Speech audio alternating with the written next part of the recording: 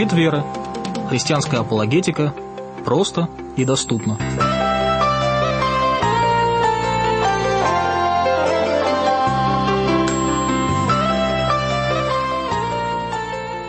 Добрый вечер, дорогие радиослушатели. В эфире программа «Щит веры». И сегодня мы с вами в прямом эфире встречаемся и будем обсуждать новые апологетические темы со мной, ее ведущим Павлом Столяровым. Я рад вас приветствовать, рад с вами встретиться снова. Немного о себе. Меня зовут Павел Столяров, я являюсь руководителем Центра апологетических исследований. Наше служение занимается исследованием новых религиозных движений и христианской апологетикой. Огромное количество информации по этим темам вы можете найти у нас на сайте apologetica.ru. И сегодня в прямом эфире с волн трансмирового радио мы с вами будем говорить на тему «Традиционные аргументы новых атеистов» или «Как мы можем отвечать на традиционные аргументы новых атеистов». Этой программой мы продолжаем курс, собственно, программ, которые я задумал по теме нового атеизма. И для нас, я думаю, что будет и важно, и интересно поговорить о каких-то других аргументах, о которых мы еще не говорили. На прошлой программе мы говорили о проблеме зла, о проблеме присутствия зла в этом мире. Сегодня мы продолжим на другие важные темы. Итак, давайте начнем сегодня наш разговор на тему «Как отвечать на традиционные аргументы новых атеистов». И поводом для такой длинной темы, для такого длинного разговора, который мы продолжаем уже не одну неделю, конечно же, в первую очередь является то, что сегодня, в сегодняшнее время и конкретно у нас в стране, действительно противостояние, такое идеологическое противостояние между верой и неверием, между христианством и атеизмом, оно принимает все более такие серьезные, все более четкие формы этого противостояния, которые выражены в таких достаточно ярких аргументах, которые новые атеисты, говорю этот термин в кавычках, достаточно известные люди, публикуют свои работы, в частности Докинс, Хитчинс, Сэм Харрис, публикуют свои работы, в частности, на русском языке. Молодежь читает, люди читают, говорят, вот ответ на все наши вопросы. И таким образом верующие, христиане боятся отвечать, боятся спорить, вообще, в принципе, боятся затрагивать эту тему. Но для начала я хотел бы вам прочитать некоторую часть из первой главы первого послания к Коринфянам святого апостола Павла. «Христос послал меня не крестить, а благовествовать, не в премудрости слова, чтобы не упразднить креста Христова. Ибо слово о кресте для погибающих юродство есть, а для нас, спасаемых, сила Божия. Ибо написано: погублю мудрость мудрецов и разум разумных отвергну. Где мудрец, где книжник, где совопросник века сего? Не обратил ли Бог мудрость мира сего в безумие? Ибо когда мир своей мудростью не познал Бога в премудрости Божией, то благоугодно было Богу еровством проповеди спасти верующих. Ибо и иудеи требуют чудес, и эллины ищут мудрости, а мы проповедуем Христа распятого, для иудеев соблазн, а для эллинов безумие. Для самих же призванных иудеев и эллинов Христа Божью силу и Божию премудрость, потому что немудрая Божия премудрее человеков, и немощная Божия сильнее человеков. Посмотрите, братья, кто вы, призванные? Немного из вас мудрых по плоти, немного сильных, немного благородных, но Бог избрал немудрое мира, чтобы посрамить мудрых, и немощное мира избрал Бог, чтобы посрамить сильное».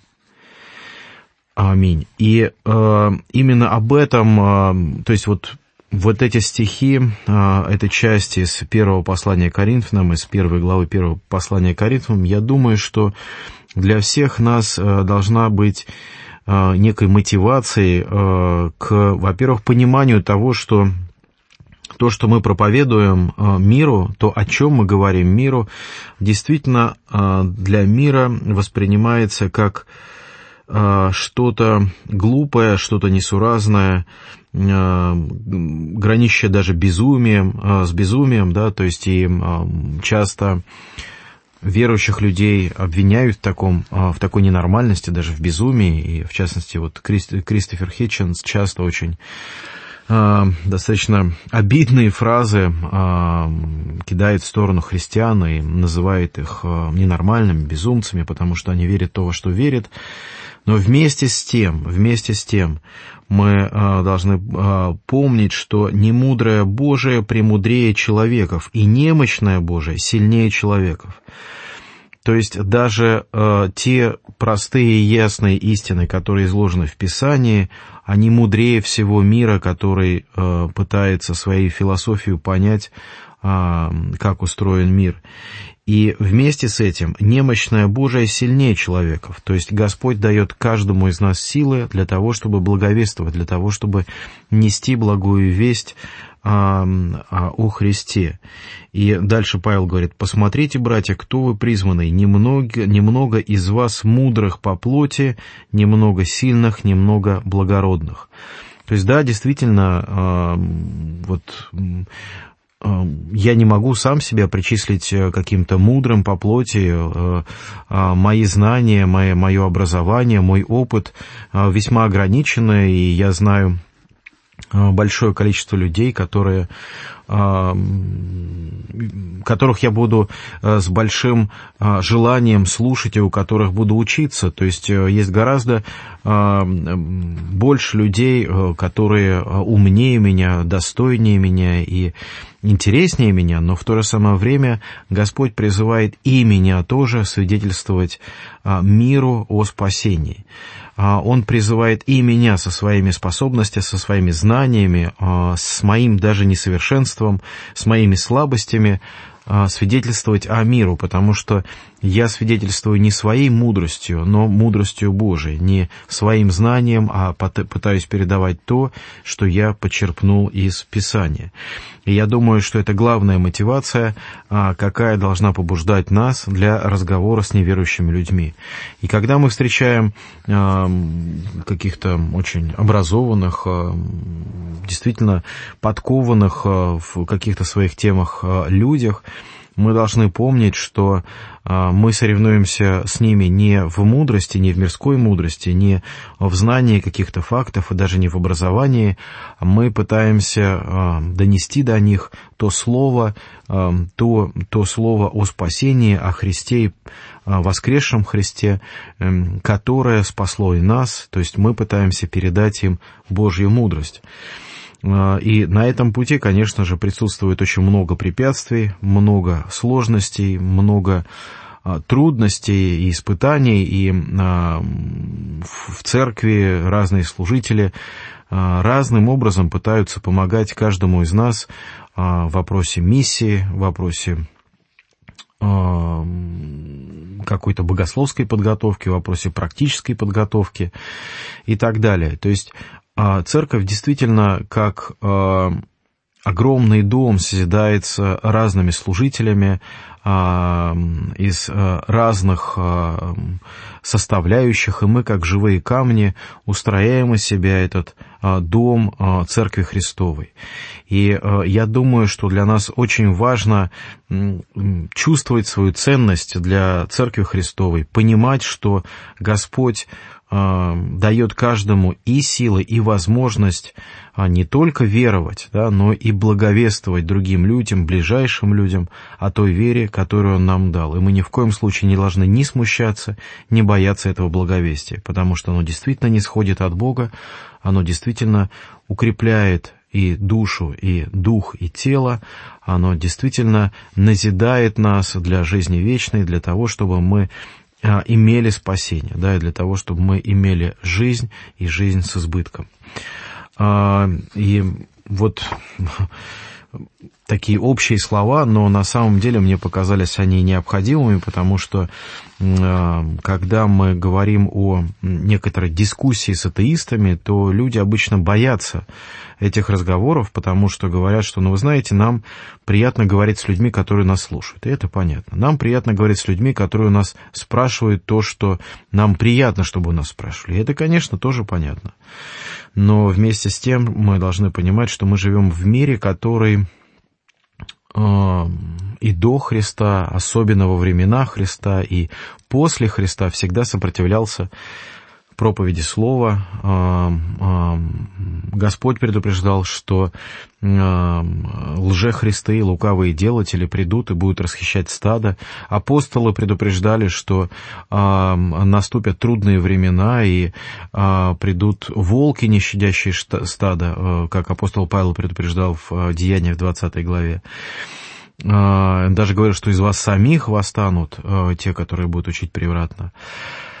Учителя церкви все время видели и предупреждали о необходимости держаться Евангелия. И, конечно же, реакцией на эти слова были первые соборы, потому что церкви нужно было очиститься от ереси, очиститься от искажения своего слова. Но вот пришло время, когда сама вера, само исповедание Бога стало ставиться под сомнение.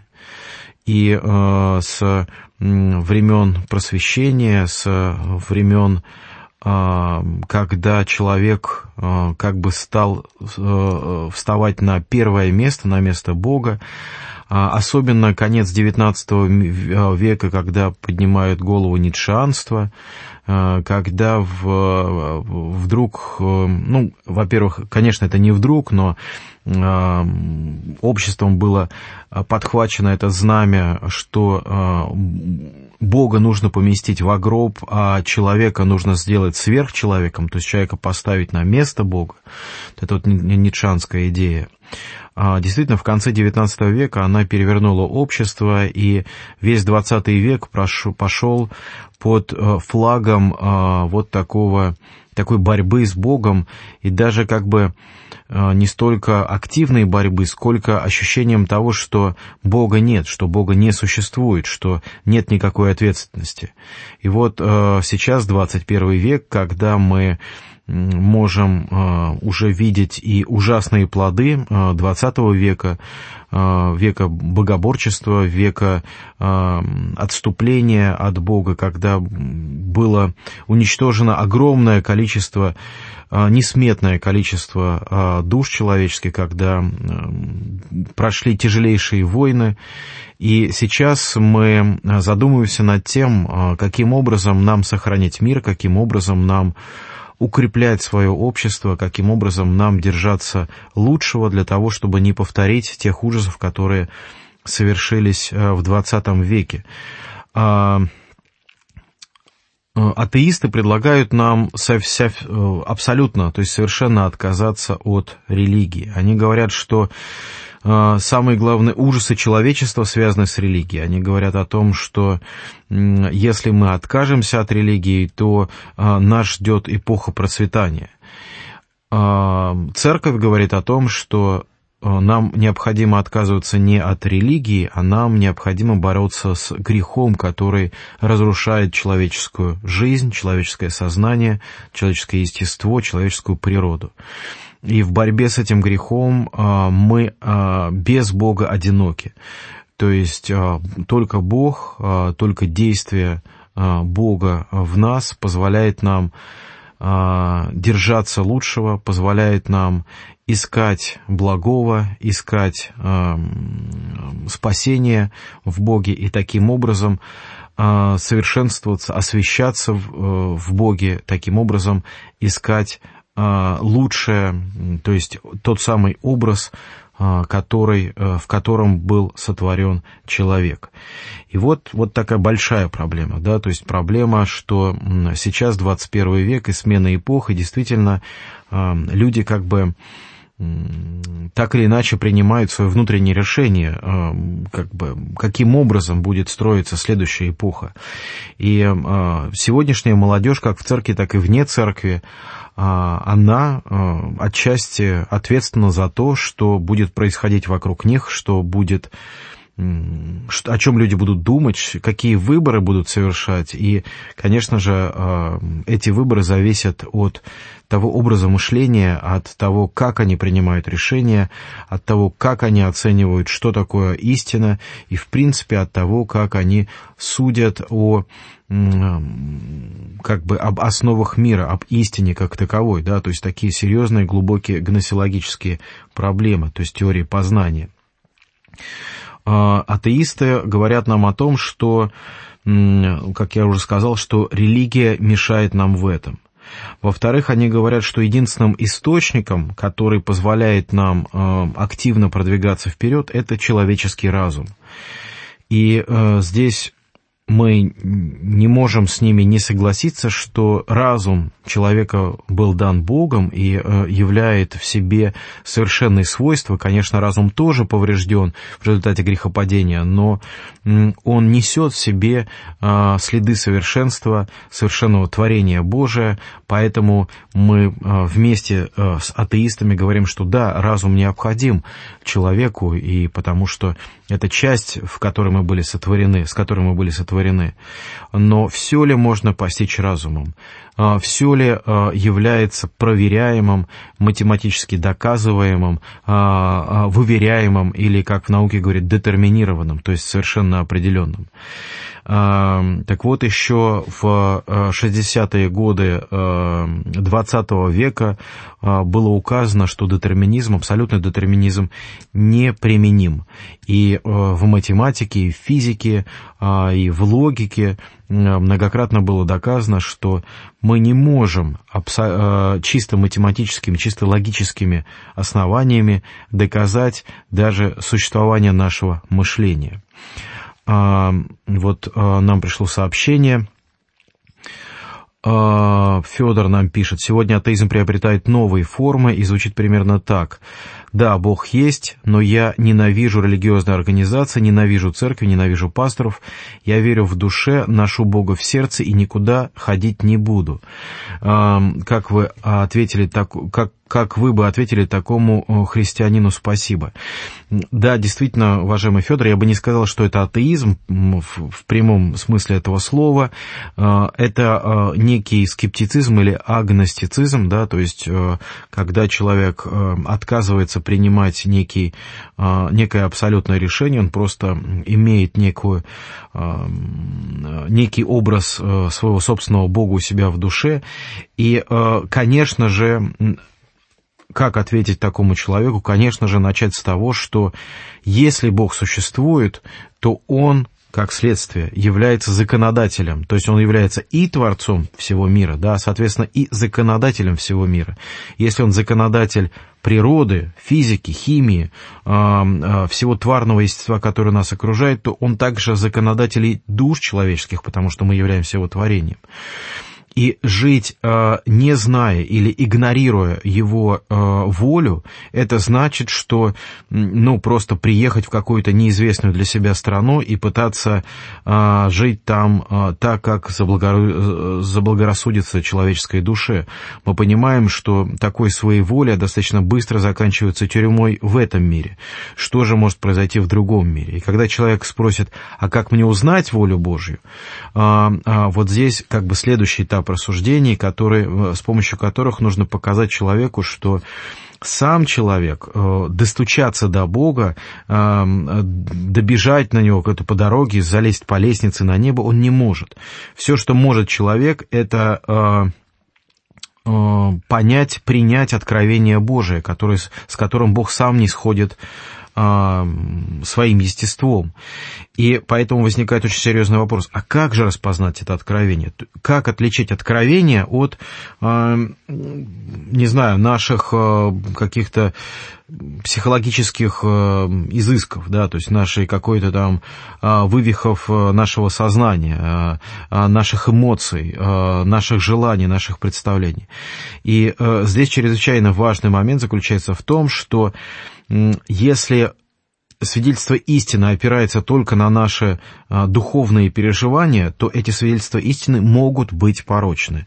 Как мы говорим об этом как у людей нехристианской веры, так и внутри христианской веры.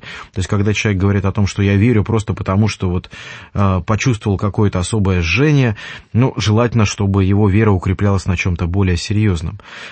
Но самое главное, что у христиан есть это основание, которое находится вне наших эмоций, вне нашего сознания, вне наших субъективных чувств, это воскресение Иисуса Христа.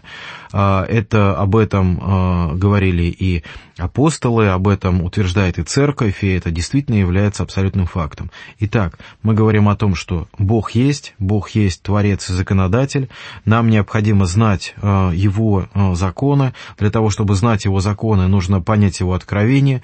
Для того, чтобы понять, в чем Его откровение, нужно увидеть, что его откровение подтверждается какими-то объективными свидетельствами. Лучшим объективным свидетельством такого откровения является воскресение Иисуса Христа, подтвержденное, объясненное, засвидетельствованное огромным количеством людей. Большое спасибо за вопрос. Он является, я почему с удовольствием тоже на него отвечал, потому что, конечно, этот вопрос является частью сегодняшней темы, и мне было легко на него отвечать, потому что я готовился, и, в принципе, это очень важный вопрос, который часто задают. Итак, мы остановились на том, что люди обращаются к разуму, и они говорят, что разум — это единственное, или последний, или единственный возможный критерий истины. Так ли это на самом деле? Мы видим, что разум, во-первых, он ограничен. Я несколько слов об этом сказал. Он имеет свои ограничения, и он в прямом смысле вопиет об этих ограничениях. То есть эти ограничения разума нам даны в естестве мира, допустим, различные парадоксы квантовой механики. Их невозможно объяснить нашим обыденным разумом, нашим обыденным рассуждением, и поэтому многие парадоксы принимаются просто как есть. Мы бы сказали на веру, да, там, конечно, нет такой особой веры в эти парадоксы, просто они принимаются как существующие. Также, если мы возьмем человеческую жизнь, мы видим, что очень многие вещи, например, чувство справедливости, или стремление к справедливости, или закон справедливости, который написан в сердце каждого человека, о чем говорит и Писание, и каждый из нас это чувствует. Эти вещи тоже не доказываются никаким разумом, но они находятся внутри нас. Желание или истовый поиск Бога, стремление к Богу, которое существует внутри каждого человека и особенным образом развивается тогда, когда человек испытывает какие-то недостатки, одиночество, страдания, боль. Почему это происходит? Потому что в человеке действительно есть эта память о разорванных отношениях с Богом, и поэтому, когда человек переживает страдания, трудности, он особо остро вспоминает ту родину, которую он забыл, которую он предал. Также перед нами существует еще очень важный момент. Когда атеисты утверждают, что все должно постигаться разумом, как это было бы не смешно, но это метафизическое утверждение.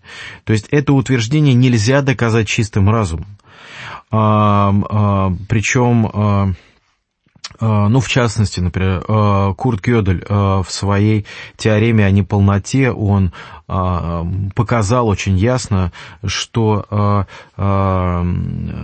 завершенная или полная система аксиом противоречива. То есть, другими словами, для того, чтобы доказать, допустим, что математика верна, вот как наука, да, то есть как предмет математики, сама математика не имеет внутри себя достаточных инструментов, чтобы доказать правильность своих собственных высказываний.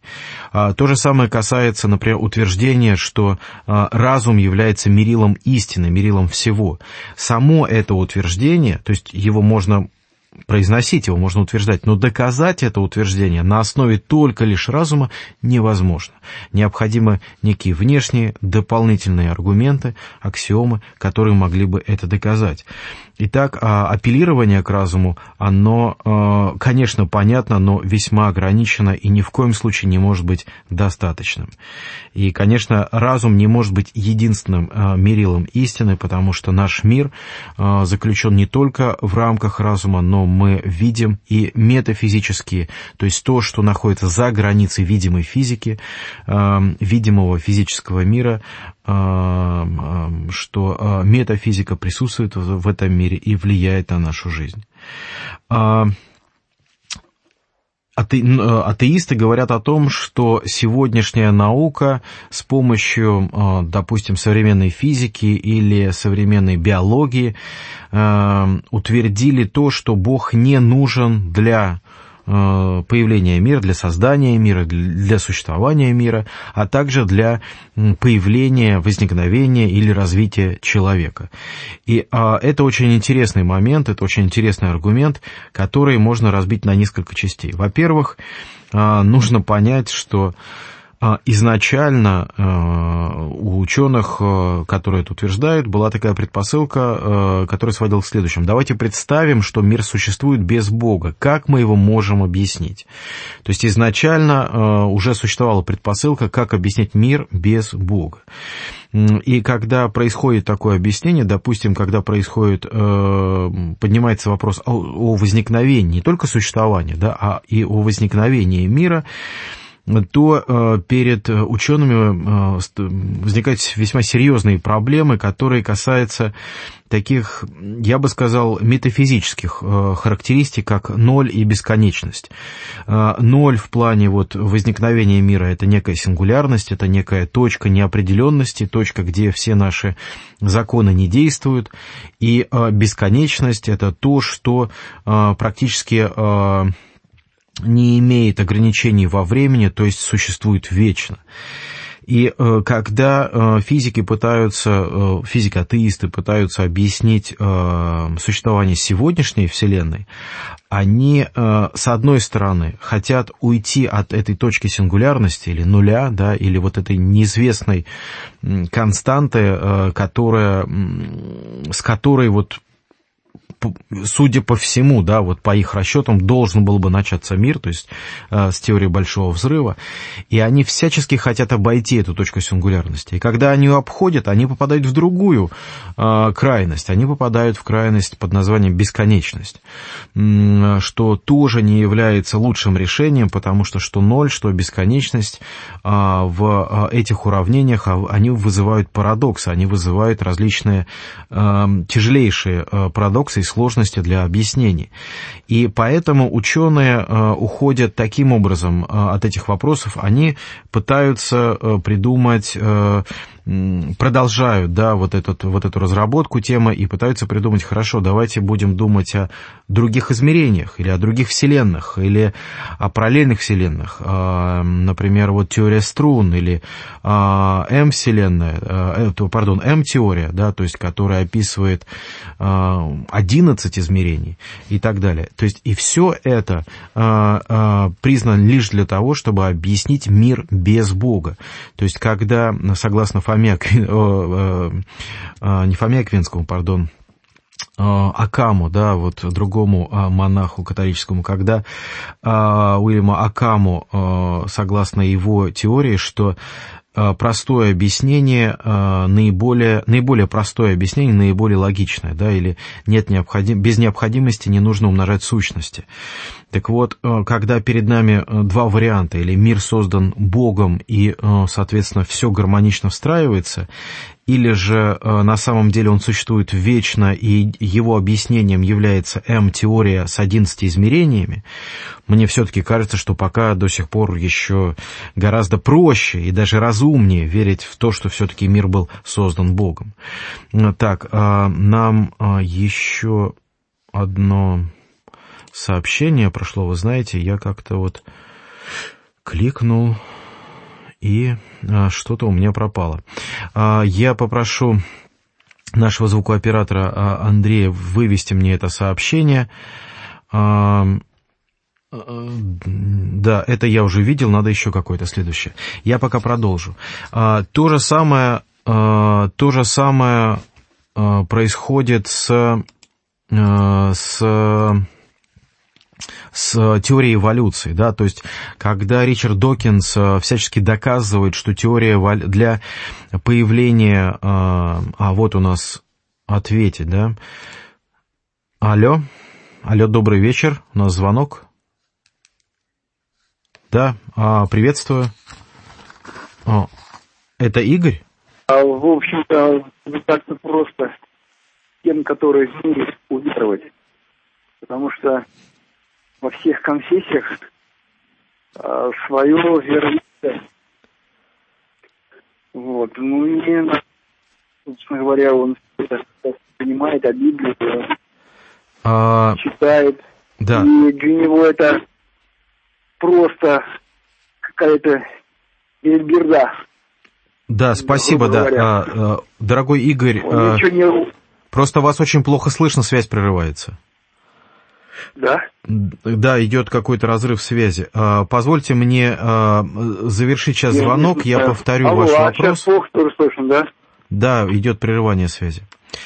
Это наш радиослушатель Игорь, большое спасибо за его звонок. Он говорил примерно следующее, что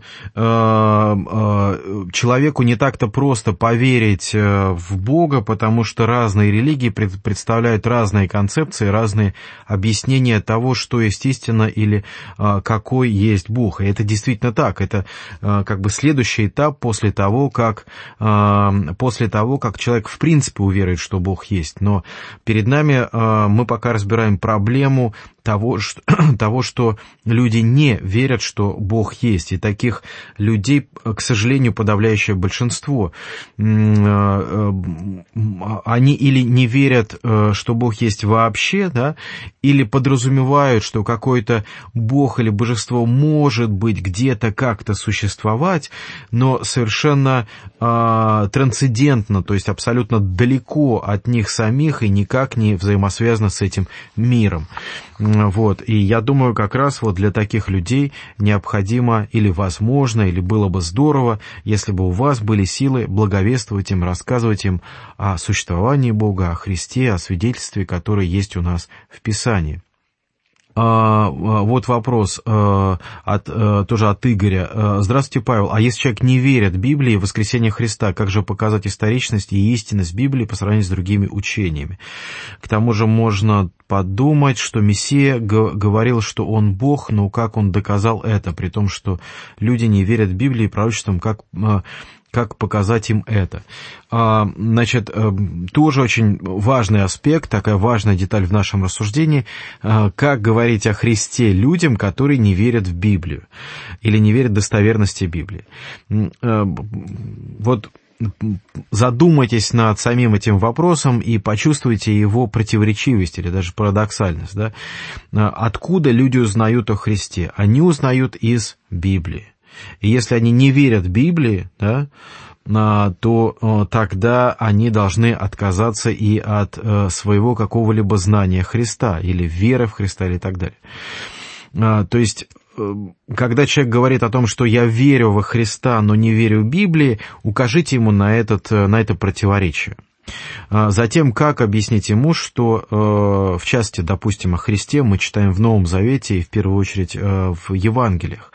Как ему показать, что Евангелие достоверно? Сейчас это сделать очень хорошо, очень легко. Ну, я не знаю, насколько легко, но мне кажется, что гораздо легче, чем буквально 50 или даже 100 лет назад. Вот сегодня в студию я принес, в частности, 2 книги. Ну, например, Гарри Хабермас «Исторический Иисус. Древние свидетельства жизни Христа». Симферополь, Дайпи, 2013 год.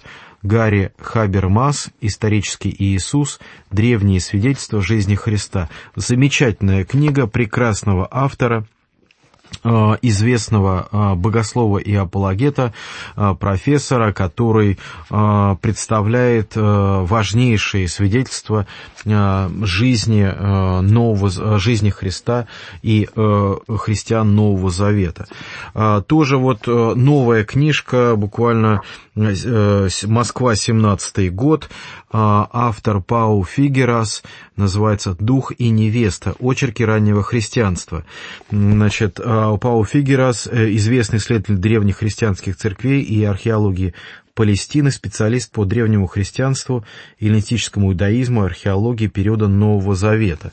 И здесь, в этой книжке, еще раз, «Дух и невеста. Очерки раннего христианства», Пау Фигерас, вы найдете большое количество свидетельств, фотографий, раскопок, значит, цитаты из древних текстов, которые относятся не только, то есть помимо христианских источников, еще не христианские источники. То есть это просто вот 2 книжки, которые у меня под рукой, я взял для того, чтобы как-то отвечать на вопросы, если будут какие-то очень конкретные вопросы, и я по памяти не смогу быстро вспомнить. А на самом деле таких книг много. Обратитесь к литературе, и вы увидите, что о достоверности Нового Завета просто вопиет археология. Более того, все, что мы открываем сегодня, никоим образом не противоречит тому, как это описано в Евангелиях. И даже когда археологи находят какие-то кажущиеся противоречия, ну, например, вот перепись при Кверении, да, который упоминается в Евангелии от Луки во 2 главе. То есть читаем об указе кесаря Августа, что все население Римской империи должно было уплатить налоги, и для этого каждому следовало вернуться в родной город. Вот, и поэтому Иосиф и Мария отправились в Вифлеем, где и родился Иисус. И такого рода переписи еще, ну вот сейчас, конечно, уже это достаточно давно, но 100 лет назад считались невероятными. То есть люди, историки говорили о том, что нет, такого не могло быть и так далее. Но на самом деле, что было потом уже установлено, что проведение переписи было широко распространено в Палестине в то время, и древняя латинская надпись упоминает, что около 5 или 6 года нашей эры в Сирии и Иудее проводились переписи, что это было обычным делом в Римской империи со времени Августа, то есть с 23 года до нашей эры и как минимум до 14 года нашей эры. То есть есть еще другой тип свидетельств, который казалось, что они неправда, но и историки говорили, вот, Новый Завет ошибается, но на самом деле Новый Завет оказался правым, а критики ошибались.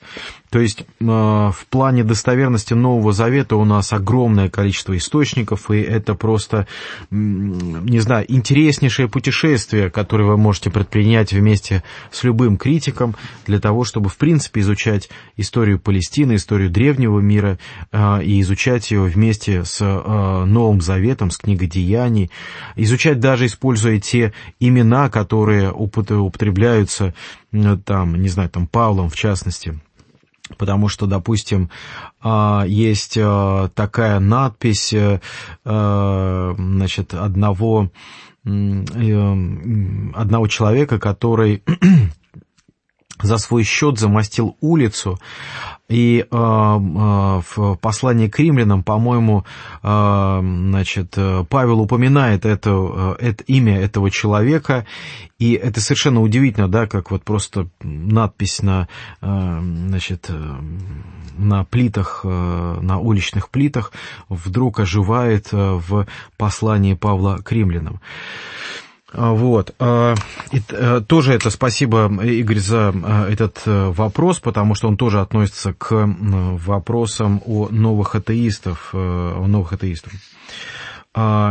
Еще один важный момент, который традиционно используют атеисты для того, чтобы как бы нападать на христианство. Вот у меня просто, допустим, как пример, статья под названием «Как атеисты могут защитить здравый смысл. 15 способов».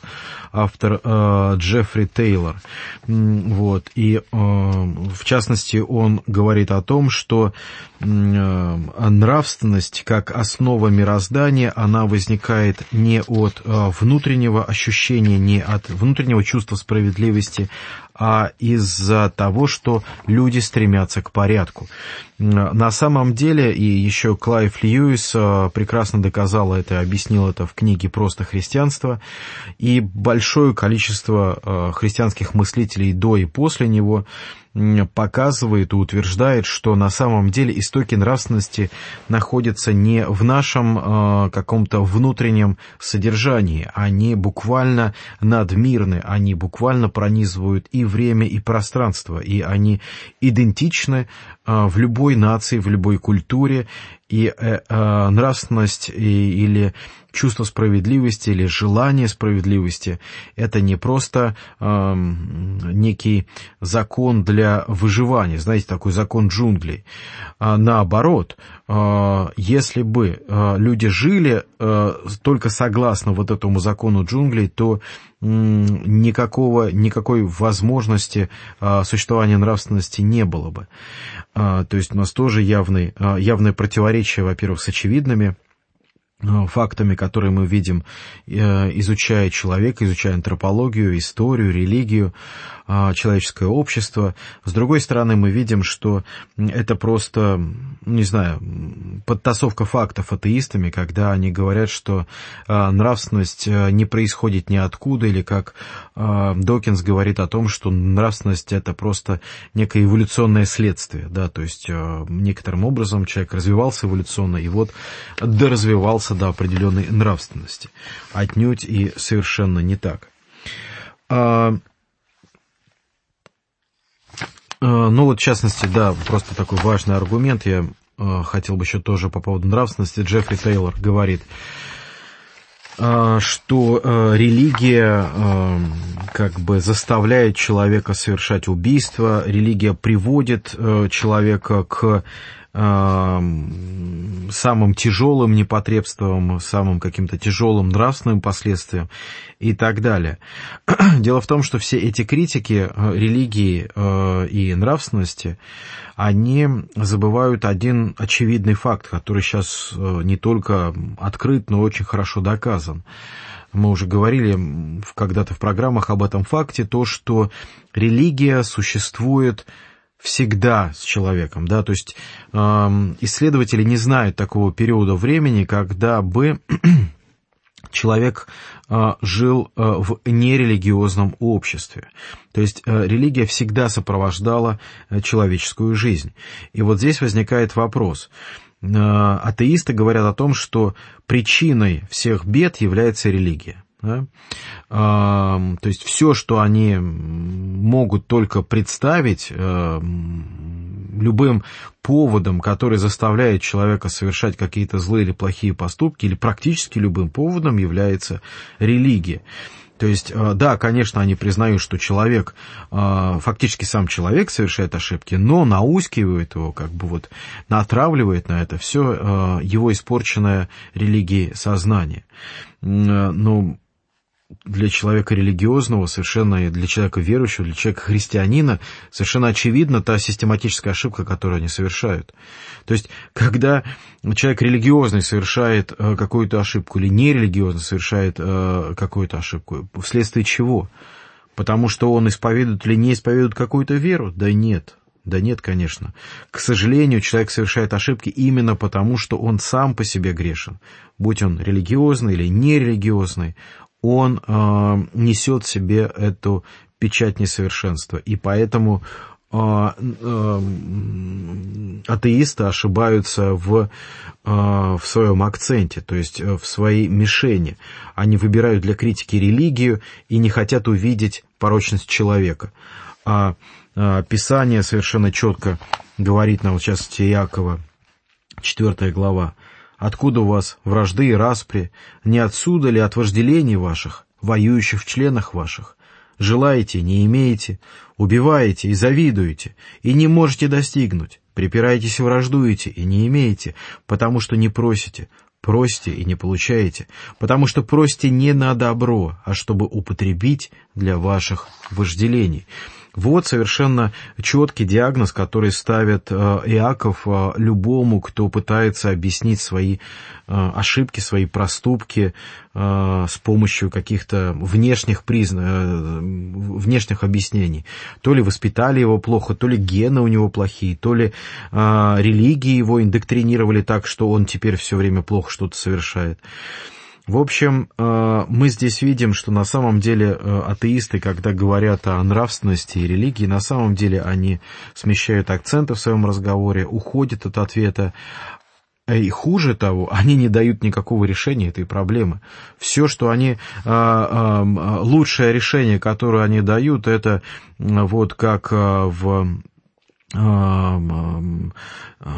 книге Сартра, да, тошнота, да, то есть, что человек уже все, что он может испытывать от этого мира, от реальности этого мира, вот мы там в одной из предыдущих программ об этом говорили, это внутреннюю неизбывную тошноту. Да, и вместе с тем мы видим, что христианин, когда видит свое несовершенство, да, ему плохо от своего несовершенства, он стремится к исповеди перед Богом, он стремится отдать свои грехи Богу, искать у Бога оправдания, искать у Бога прощения, искать у Бога исправления.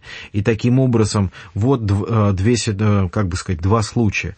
В одном случае человек испытывает внутреннюю экзистенциальную тошноту, то есть ту, которую не может он даже стерпеть, да, то есть которая просто выворачивает его наизнанку. И с другой стороны, да, отвращение к греху приводит нас к покаянию, приводит нас к тому, чтобы мы искали прощение у Бога и исправление у Бога. Игорь уточняет, я хотел сказать, что люди не верят в Библию, а как следствие не верят во Христа.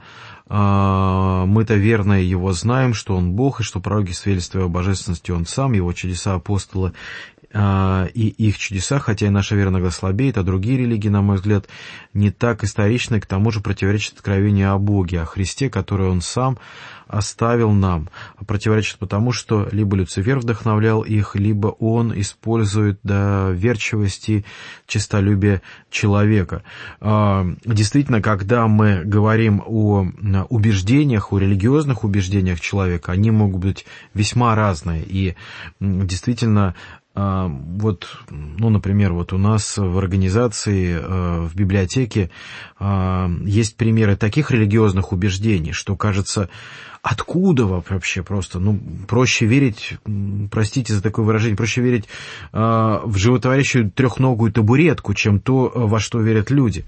А на самом деле они верят, исповедуют, собираются огромными сообществами, прославляют какие-то великие лучи, вибрации, энергии, ритмы, силы и так далее и тому подобное. Они доверяют людям, считая их какими-то Богом избранными пророками. И в конечном итоге, конечно, печально смотреть на все то, как человек избирает себе веру, в то же самое время, когда у него в руках и буквально рядом с ним, я не знаю, на миллиметровом расстоянии, в ближайшем достижении, у него есть Писание, и вокруг этого Писания огромный сон исторических свидетельств.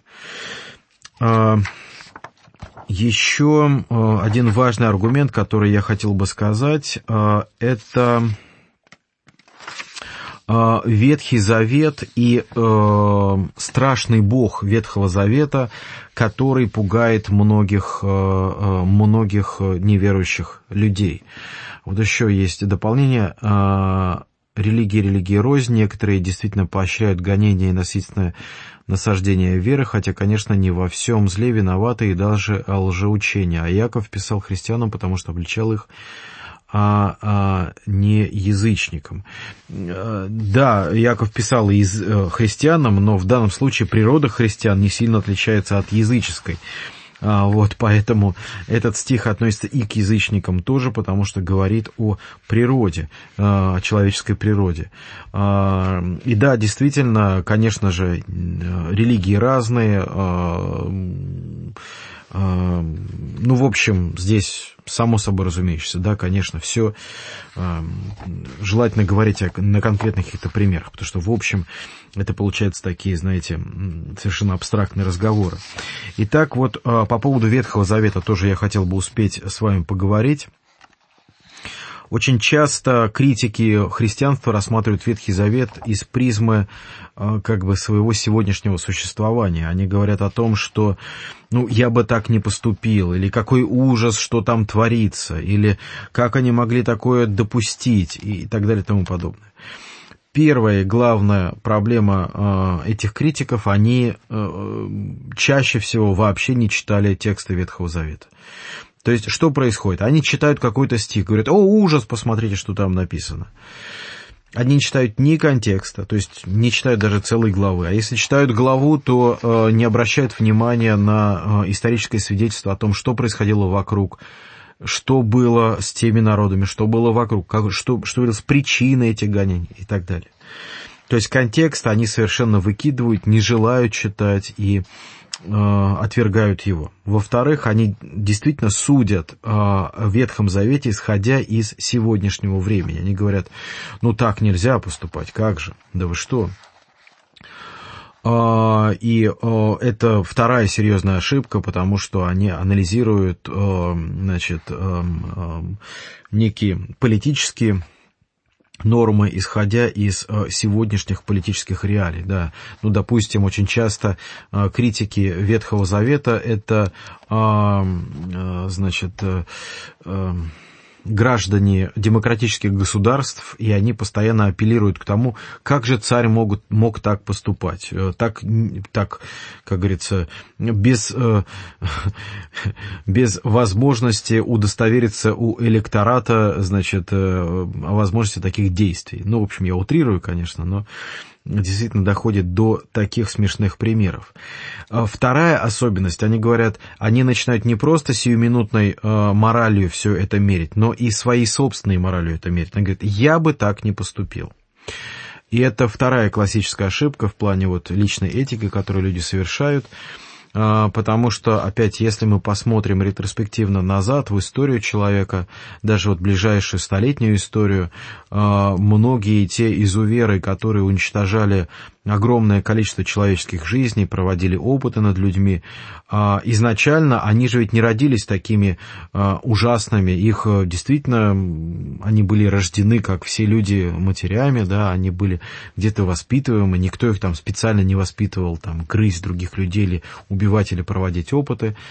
И, наверное, в каком-то своем предыдущем состоянии они тоже олицетворяли из себя какой-то пример какой-то человеческой доброты или уважительности, или воспитанности, но в какой-то момент эти люди настолько изменились, что стали убивать других людей. Стали убивать других людей ради своих идей, ради своих целей, и стали это делать, не задумываясь, в массовом порядке, и даже перестали думать о том, что перед ними люди. Они просто относились к людям, которых они убивают, просто как к материалу, от которого нужно избавиться. И это ужас, да? Это как раз заключается в том, этот ужас заключается в том, что вроде бы нормальные люди изменились настолько, что стали убивать других людей. Если я забыл кстати, в связке с этим важный момент я пропустил, говоря о нравственности, атеисты говорят о том, что нравственность не базируется или не может базироваться на каком-то Боге, потому что Бог не может заставить человека что-то делать. Но задумайтесь вот о чем. Если закон да, только вот человеческий закон пугает человека от каких-то действий, да, то если человек боится только закона, только вот собственного наказания, то получается, когда над ним нет там полицейского, над ним нет какого-то меча праведного, то тогда человек совершенно волен поступать так, как он захочет. Но если над ним есть Бог, то это уже внутреннее мерило, которое не дает человеку поступать неправильно, смотрят на него или не смотрят. Это раз. Во-вторых, когда человек совершает какой-то ужасный проступок, человека верующего можно призвать к исправлению, человека, исповедующего абсолютные ценности, можно в прямом смысле пристыдить и сказать: ты порочен, ты неправ, ты совершил страшную ошибку, тебе нужно раскаяться, обратиться и исправиться. Человек же, который никак не ценит человеческую жизнь, другую человеческую жизнь, к чему его призывать? Каким образом его исправить? На что надеяться? И здесь тоже, видите, если мы верим в существование Бога, то мы верим и в то, что Бог сотворил человека. И если человек есть творение Божие, то он обладает абсолютной ценностью. И, соответственно, убийство человека — самое страшное зло, которое только можно совершить против Божьего творения. У нас звонок, да, буквально... Пожалуйста, извините, я просто пару слов хочу сказать. Да, очень быстро. Я не работаю здесь, что-то резко один не пойму. Угу. Вот, и я хочу только одно сказать. Не надо нам верить никаким атеистам, никаким ученым. Нам кто слово говорит Божье, то это будет обязательно. Пускай народ проснется и идет за Словом Божьим. Потому что народ сейчас стал такой медлительный сердцем своим. Он и не слышит ничего. Что написано в этом слове было с этим Иисусом Христом, что это будет с этой землей. Никто ничего не может сказать нам. Бог есть Бог, Он вечный. Боже, я прям не могу даже это слушать. Как это можно сказать, все так говорить и все. Господь, благослови народ весь, и кто верующий, пускай еще более укрепляются в слове, читают. Да, спасибо. Господь еще глубже открывал. Павел, говорите прям, не бойтесь, и говорите смело, потому что время последнее. Чтобы Да. Спасибо большое. Прошу прощения, что мы так вот обрезаем, потому что у нас остается буквально 2 минуты до окончания, и нам нужно вовремя уходить из эфира. Действительно, для верующих людей необходимо держаться веры и стоять в вере, но наша программа о христианской апологетике о том, каким образом мы можем свидетельствовать неверующему миру, который не знает или отказывается в существовании Бога. На самом деле аргументы есть, и мы можем ими воспользоваться. Они буквально лежат у нас перед нами, падают в наши руки, на нашем столе лежат, наша задача ими воспользоваться. Возможно, то есть нам сейчас надо уже заканчивать, и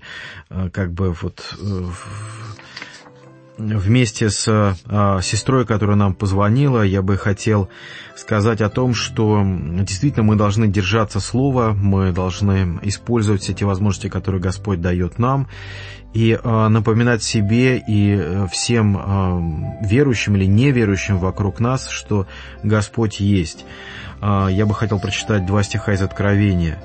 «Се стою у двери и стучу, если кто услышит голос мой и отворит дверь, войду к нему и буду вечерять с ним, и он со мною. Побеждающему дам сесть со мною на престоле моем, как и я победил и сел с Отцом моим на престоле его». Итак, Господь желает, чтобы никто не погиб, но чтобы все пришли к познанию Его. И наша задача — помочь в этом людям. Да благословит вас Господь в этом служении. До свидания, до следующей встречи.